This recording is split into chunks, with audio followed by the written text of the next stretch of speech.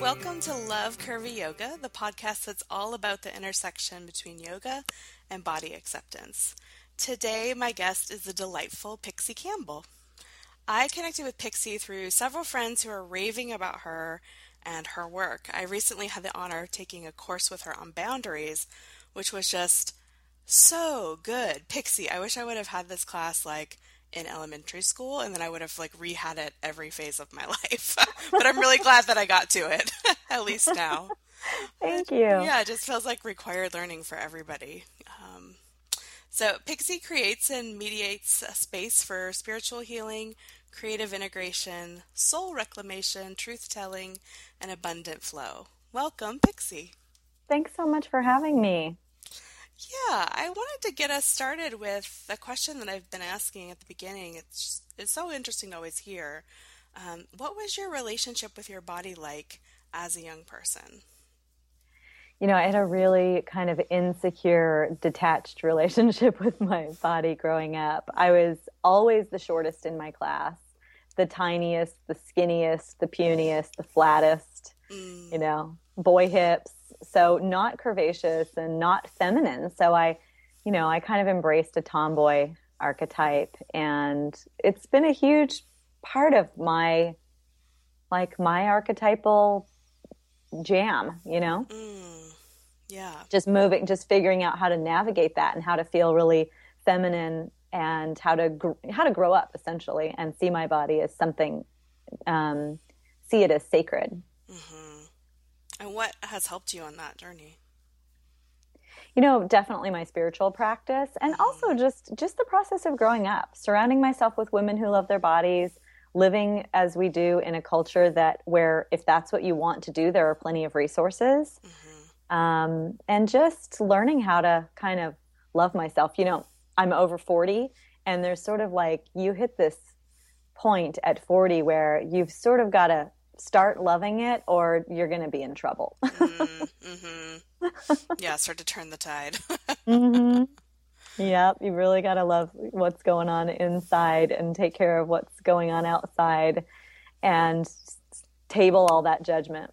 Yeah, I love your emphasis on really being with women in community and learning from each other. I know that that's a big part of your work and what you do through Soul Lodge, and I want to talk to you about that, but before we do, I would love for you to just tell everybody who's listening a little bit about what Soul Lodge is. Soul Lodge is my creation. It began a few years ago as both a virtual and a live safe container for women to come in and do their self-healing. We utilize the tools of indigenous peoples, ancient cultures. We have a kind of a village mentality, with an emphasis on the gatherer as a female archetype, really embracing the divine feminine and being together, not going our soul work alone. So we're in there really to heal our whole selves. In the shamanic tradition, when we're doing our self-healing, we're really talking about spiritual illness, which causes, the body and the mind to just experience, breakdowns. And so Soul Lodge really helps us connect and heal our trust in ourselves, in our intuition, and our trust of other women, which seems to have gotten broken somewhere along the way. Yeah, I think so. I feel like broader culture enforces this idea that women should compete in order to separate us. Mm-hmm. Yeah. For sure. So I feel like you're kind of touching on part of this, but I'm wondering if you have more examples of in Soul Lodge, what kinds of themes come up around women's relationships with their bodies?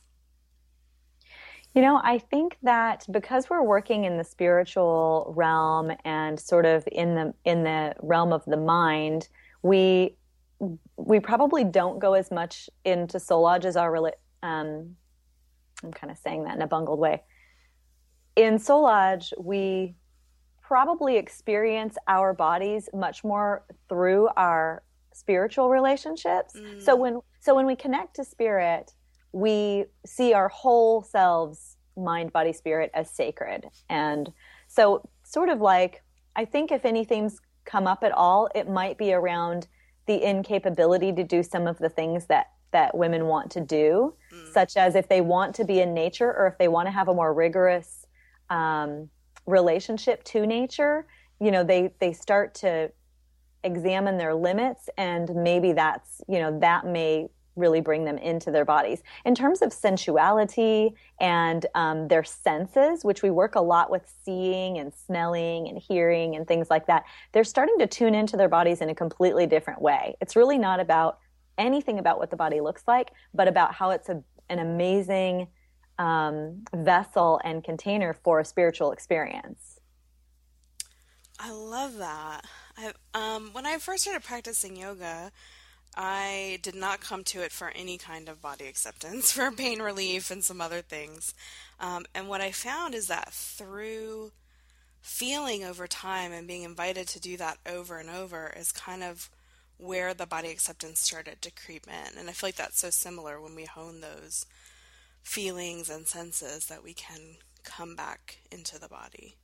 Yeah. We also work a lot with like how certain things feel in the body. If you're having an experience with a guide or your counsel, for example, and something happens in dream time or in an alternative state of awareness, then you kind of bring that back to your conscious awareness and then run it through the filter of the body. Like, where in my body am I sensing unrest or a wound, or where am I holding this? So our relationship to our body is really in order to heal it. Spiritual illness often manifests through the body. So someone who's got chronic sore throats or lumps in their throat when they're trying to communicate may really want to journey literally inside of their throat and explore what's going on with their sacred voice and how to do that, how to do that healing and wake that aspect of themselves up. Mm-hmm. I'm wondering, since I just did the boundaries class, this is right on my mind, how you think boundaries play into this conversation about self and or body acceptance. Well, I think that we're all too willing to accept whatever's coming at us as, as defining or identifying. And so, I have this boundary essentially that I'm sort of just putting into words for you right now without having given it a lot of forethought. But I have this boundary that, like, when I open up a magazine, like, I'm not going to allow what I see in there to dictate how I think about myself. Cameron Diaz has a great ass, but like, I'm not going to let that I'm not going to bring that to my own altar. That would be toxic for me. Yeah. Well, it's so empowering to think about those choices. Yeah. Yeah, likewise, I'm not going to hold a standard. It would be a boundaries violation to hold anyone else to that standard. For example, my son or my daughter or my mother, who doesn't necessarily take great care of herself. I would like to see her take better care of herself, but it's not my business. So I want to stay out of other people's, body issues. And if I'm asked to help, I can frame it in a particular way, or I can storytell on my own behalf in a way that isn't projective onto them. Because the body is this is a very sensitive realm. Like, we don't really have a lot of right to comment on one another's body. Yeah. And we do it in a positive light, like, wow, you're looking great, or oh my gosh, look at your arms or your firm thighs, or, even positive or negative feedback emphasizes the external body, in my opinion, a bit too much. Yeah, I agree. And we never know why someone's had changes in their body, right? So sometimes they're not always for positive reasons. Maybe it's illness or something like that. And it's a little, get a little presumptuous, I think, when we comment on people's bodies. That's right. I mean, how many women who are going through a breakup or a divorce have their friends come up and they haven't been eating or sleeping or, taking proper care of themselves on account of the stress, and everyone thinks that they look fantastic. Right. And you're like, I feel terrible. I haven't eaten in a week. I'm eating rice cakes at the counter because I'm too afraid to put anything in my body. Right. Exactly. So I feel like I'm wondering if you have anything else kind of around this, what you see as the path towards more body and self-acceptance for people? I'm going to just be bold and say that I think the stronger your trust in a, a source of the creator of all life, the more that you develop your spiritual connection, probably the more you're going to be set free of the kind of mortal coils, so to speak. I think that the more we're in touch with spirit and the more that we trust that there's something going on that's so much greater than our human form, then we can kind of start to let go of our obsessions around having perfect bodies and aging gracefully, physically, etc. Yeah, it's liberating. Yeah. Well, it reminds me of something that sometimes you hear yoga teachers say, which is stay on your own mat. Right. Good boundaries teaching right there. It feels a lot like that. And when you were talking earlier about not making other people's bodies your business, the first thing I thought was, wow, that is a liberating practice right there. Because it's something that's not always easy for us to do, but can really be transformative. Mostly we make other people's bodies our business. I know, we make everything our business. Right. When I'm in yoga class, I will often look over at, the person next to me and just think, wow, they're so much further along in their practice than I am. Comparison is sort of the thief of joy, as Theodore Roosevelt is famous for saying. And so I think that all of that staying on your own mat and not allowing other people's bodies in our, to dictate how comfortable we feel is just a really important practice, just to let people be who they're being and be who we are and just, stay on our own mat. Mm-hmm. Tell us a little bit more about your relationship with yoga, since you mentioned that. Yoga and I have been on and off besties for a long time, and I relate to that, yeah. Yeah, sometimes we're like that friend that, when you haven't talked to them for 6 months and when you finally get on the line with them, like you just pick right back up where you've left off. Right, that's great. Mm-hmm. There are times where I've moved a lot in the last couple of years just trying to find home. And in that process, I have, I'm a creature of habit. So I love to find that special instructor and go get real intimate and form a bond with them rather than just making a practice of doing yoga. I really like to be a student because I'm teaching everywhere else in my world. Right. So I like to get underneath somebody's wing and let that also be a nurturing practice for me so that when I go, I feel really held in my, in my body and in my health. And so right now I'm working with a woman just blocks from my house and I get to go 1 or 2 times a week, which is just plenty for me. Mm-hmm. It just enables me to do what I do. Yoga was sort of created so that people could sit in meditation for long periods of time. Yoga is one of several things that I do with my body that allows me to go at the pace and work at the level of intensity as a space holder, as I'm required to do. Yeah, because otherwise it's so easy to burn out, right? Mm-hmm. Yeah. I gather from what I've learned about you and from you so far that creativity and art are also a big part of your life and practices. Is that right? Yeah, I moonlight as an artist. Yeah, your work is so beautiful. We'll link to that as well. How does that fit into kind of your grounding and other practices that you do to nourish yourself?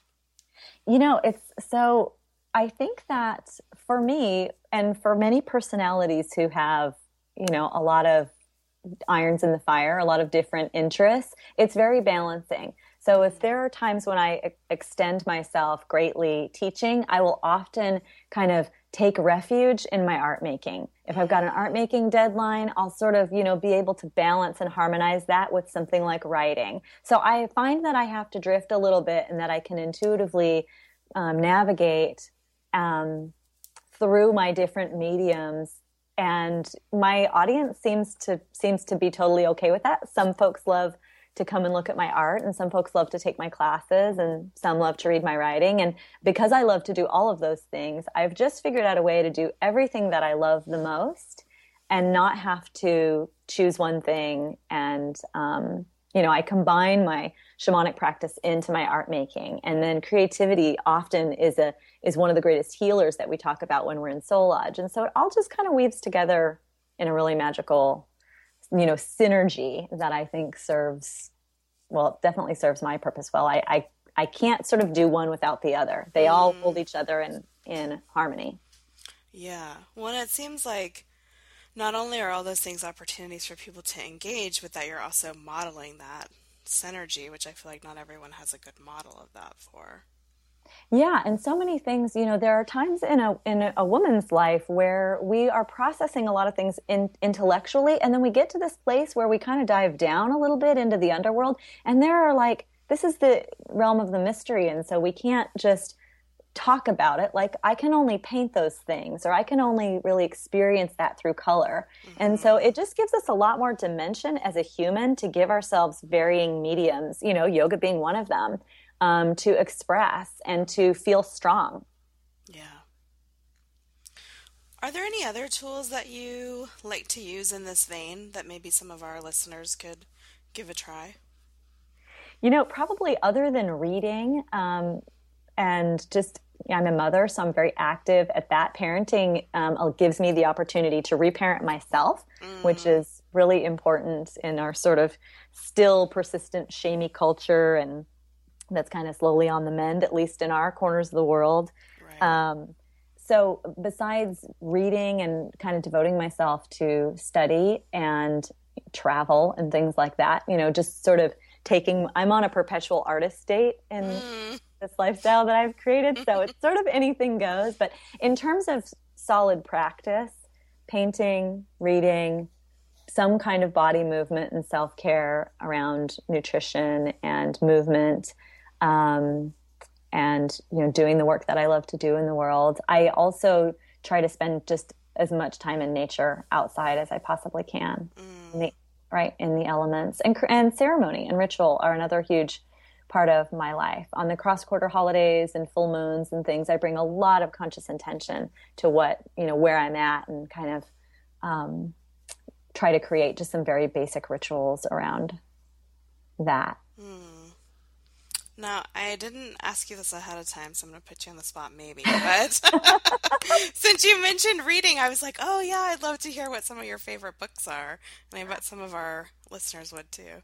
Oh, my gosh. My loft is just bookshelf after bookshelf, and there's piles and piles. I keep trying to contain them, and then they just spill out over. I know, I'm the same. Right. I'll tell you, I can't necessarily tell you what my faves are because there's just too many, but I'll tell you what I'm reading right now. Great. I'm reading The Four Elements by John O'Donohue. Okay. And I'm giving his Anam Cara a revisit because it's just such a beautiful piece of work that makes me feel so purposeful in my existence. I'm also reading The Language of Emotions, which is by Carla McLaren, I think. And I'm just really loving navigating feelings. Like, I'm at this point in my life where I'm trying to just make room for every feeling and not kick any of them under the bed. I'm just really trying to get okay with everything that comes up. It helps me be a better mother. And so I'm also rereading Carolyn Mace's Sacred Contracts.